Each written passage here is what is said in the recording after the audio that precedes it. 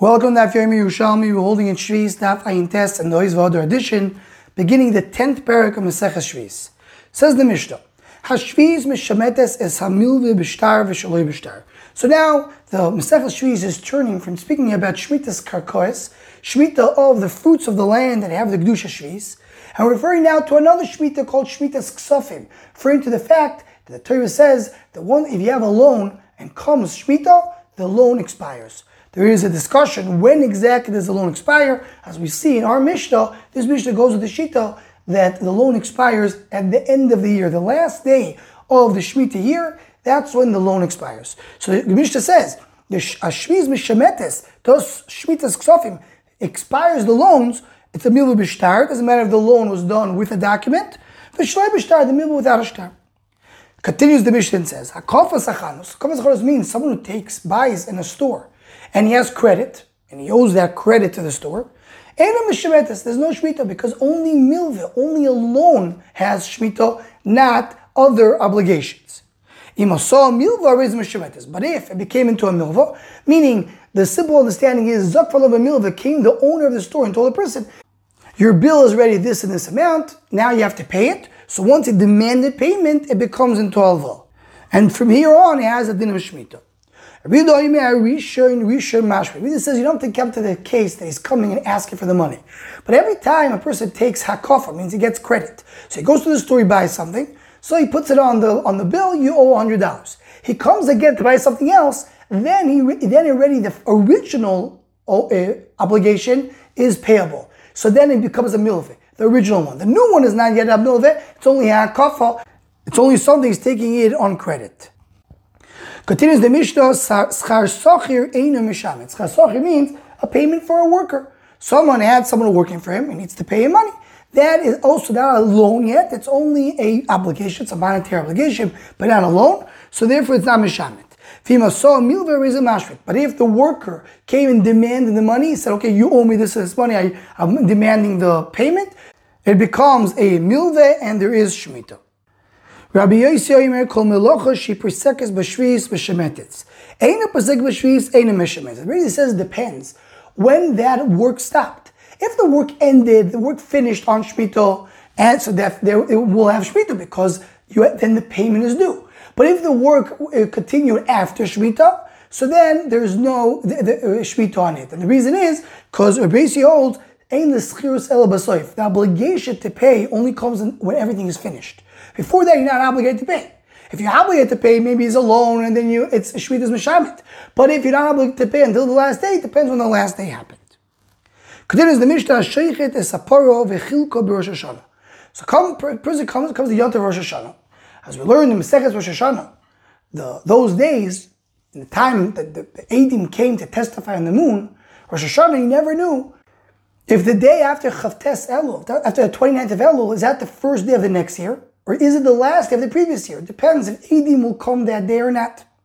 But while they're waiting for the Eidim to come, they kept that day as Yom Tov, because maybe Eidim will come and make this day into a Yom Tov. And that's why till today we have 2 days in Rosh Hashanah, even in Eretz Yisrael. So now comes this day, the day after the 29th of Elul. We're not sure if it's Rosh Hashanah or not, but we treat it as Yom Tov. So comes the person, and he has Sheichet the Sapara, he shechs Sapara. This is going to be the meat for the Sudas Yom Tov of today. He divides Rosh Hashanah. If the Eidim did not come that day, now you find out this day that we thought was Rosh Hashanah is really Lamed Elul, Mishamet. So then, whatever the people owe him for the meat is Mishamet in the end of the day, because Shmit is Mishametes b'Soifo. The Shemitah of Ksofim comes in the last moment of Shemitah. When does Shemitah end? In the last day of Elul. So if today is the last day of Elul, the day that he thought it was maybe Rosh Hashanah, he shechted meat, gave it to everybody. Comes the end of the day, we find out today is not Rosh Hashanah, today is the last day of Elul. Whatever people owe him is Mishamet. V'im lav, and if it turned out to be this was the first day of the new year, ain't a Mishamet. Because again, that's already the next year, there's no Shvitas Ksofim. Ha'inez amifata amutishemra v'chol ma'aseh beis din. Anything there is obligation for a person to pay mitzad hilchus beis din. Oines is when someone rapes a girl, midoraisa he has to pay money. Hamifate, someone seduces a girl. Hamutishemra, person got married and gave a bad name on the wife to say that she was mezaneh. Anytime there's Ma'aseh Beis Din, a person who is obligated to give money, the Beis Din did a psak. This person owes money to this person. In all these cases, there's no shmita. Either because the Torah obligated him or because Beis Din obligated him, and it's not considered to be that you still have to come and extract the money. Hamal v'alam mashkin, someone gives a loan and there is a collateral. Someone gives all his shtaros to Beis Din. This we'll see more about in the Gemara. Ein mashmita, there's no shmita. Why? Because again, he's not extracting the money. If he has collateral, so the collateral is where you can take the money from.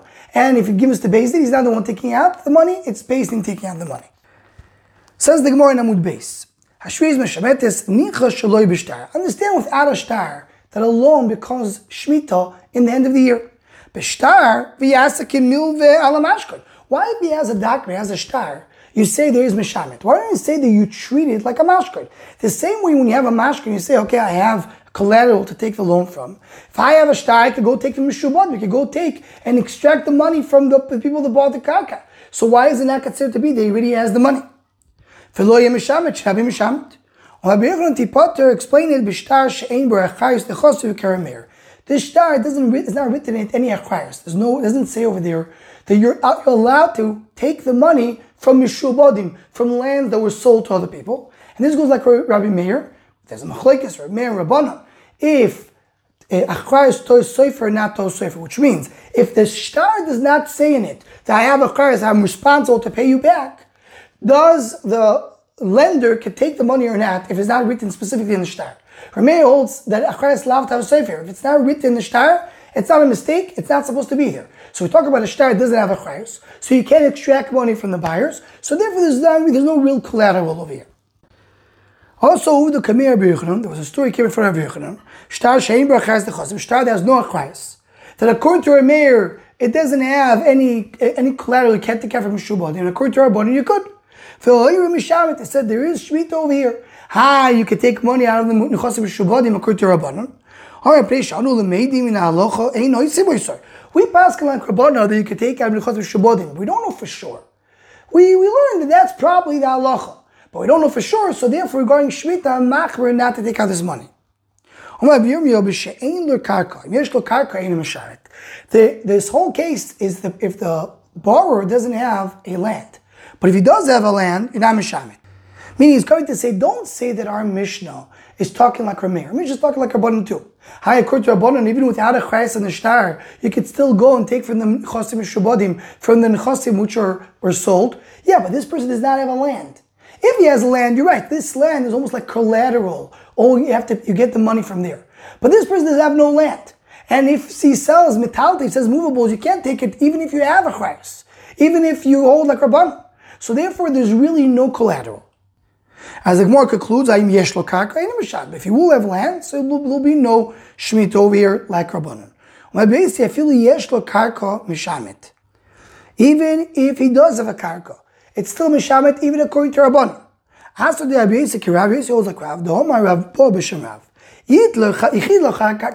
you have a specific land and that is the collateral, it says this land will be your collateral. You can take the loan from this land. So then we're using the Giyus of Reb Chaim, ein mishamet. Then there's no shmita because that's really like having a mashkoin, like having a true collateral. Lo yomru ela yichid lo, hayim lo yichid lo mishamet. Only if you have a specific land. If I just have a generic shtar that says you can take for any land I have, you have to go find the land, you have to go fight with the lakuchos of Beis Din. That's not considered to be a true collateral, and therefore there is shmita over there. So now the Gemara mentioned that you see by shmita there's a difference when you specify a land or not. The Gemara says a similar thing regarding a wife. A person comes and he says this karka will be where you take your ksuva from. But then the husband went and sold the karka. So the way Reb Chaim has the girsa, meaning she has two choices what to do, the wife. She can either take the ksuva from this land that was sold, because that's her collateral, or she can take from any nechasim which the husband still owns. She can't take from other nechasim that were sold, because this is the karka miyuchad l'ksuva. This is the karka which is specified for ksuva. So every other karka is basically free and clear for someone else to buy. But if he did not sell it yet, he still owns it. So then the wife could go and take from the husband from the thing which are bnei choyim, which were not sold. Says the Gemara, Rav Hilo Hoyra Blazer can't on your Blazer paskin like this Mishnah. Says Chavrai asked, why she could take the karkos that under the hands of the husband? Why she can go and just take only from the land that he specified for Ksuva? There's bnei chayru, there's ones that he did not sell. So you want to go and take from the lekuach. We always have the rule that ain't goyvim in chosim mishubodim b'makom sheyesh bnei chayru. You don't extract the land which is sold if you have something which is not sold. But says the Gemara, there's a caveat to this. The Mishnah is talking about, he didn't say you won't have piron only from this. I mean, he said this is land will be the one where you take the ksura from, but he didn't specify this is going to be the only land you could get your ksura from, not from any other land. He said this is the only land you can take your ksura from, not from any other land. Then she can take only from there. And even if he has bnei, when he specifies that's the only land, this becomes the land of Ksuva. It's as if he gives this as a collateral, so that's the land she has to take Ksuva from, and if he sold it, she goes straight to the buyer and takes it from there. With this we conclude Yerushalmi Sheviis Daf Ayin Tes.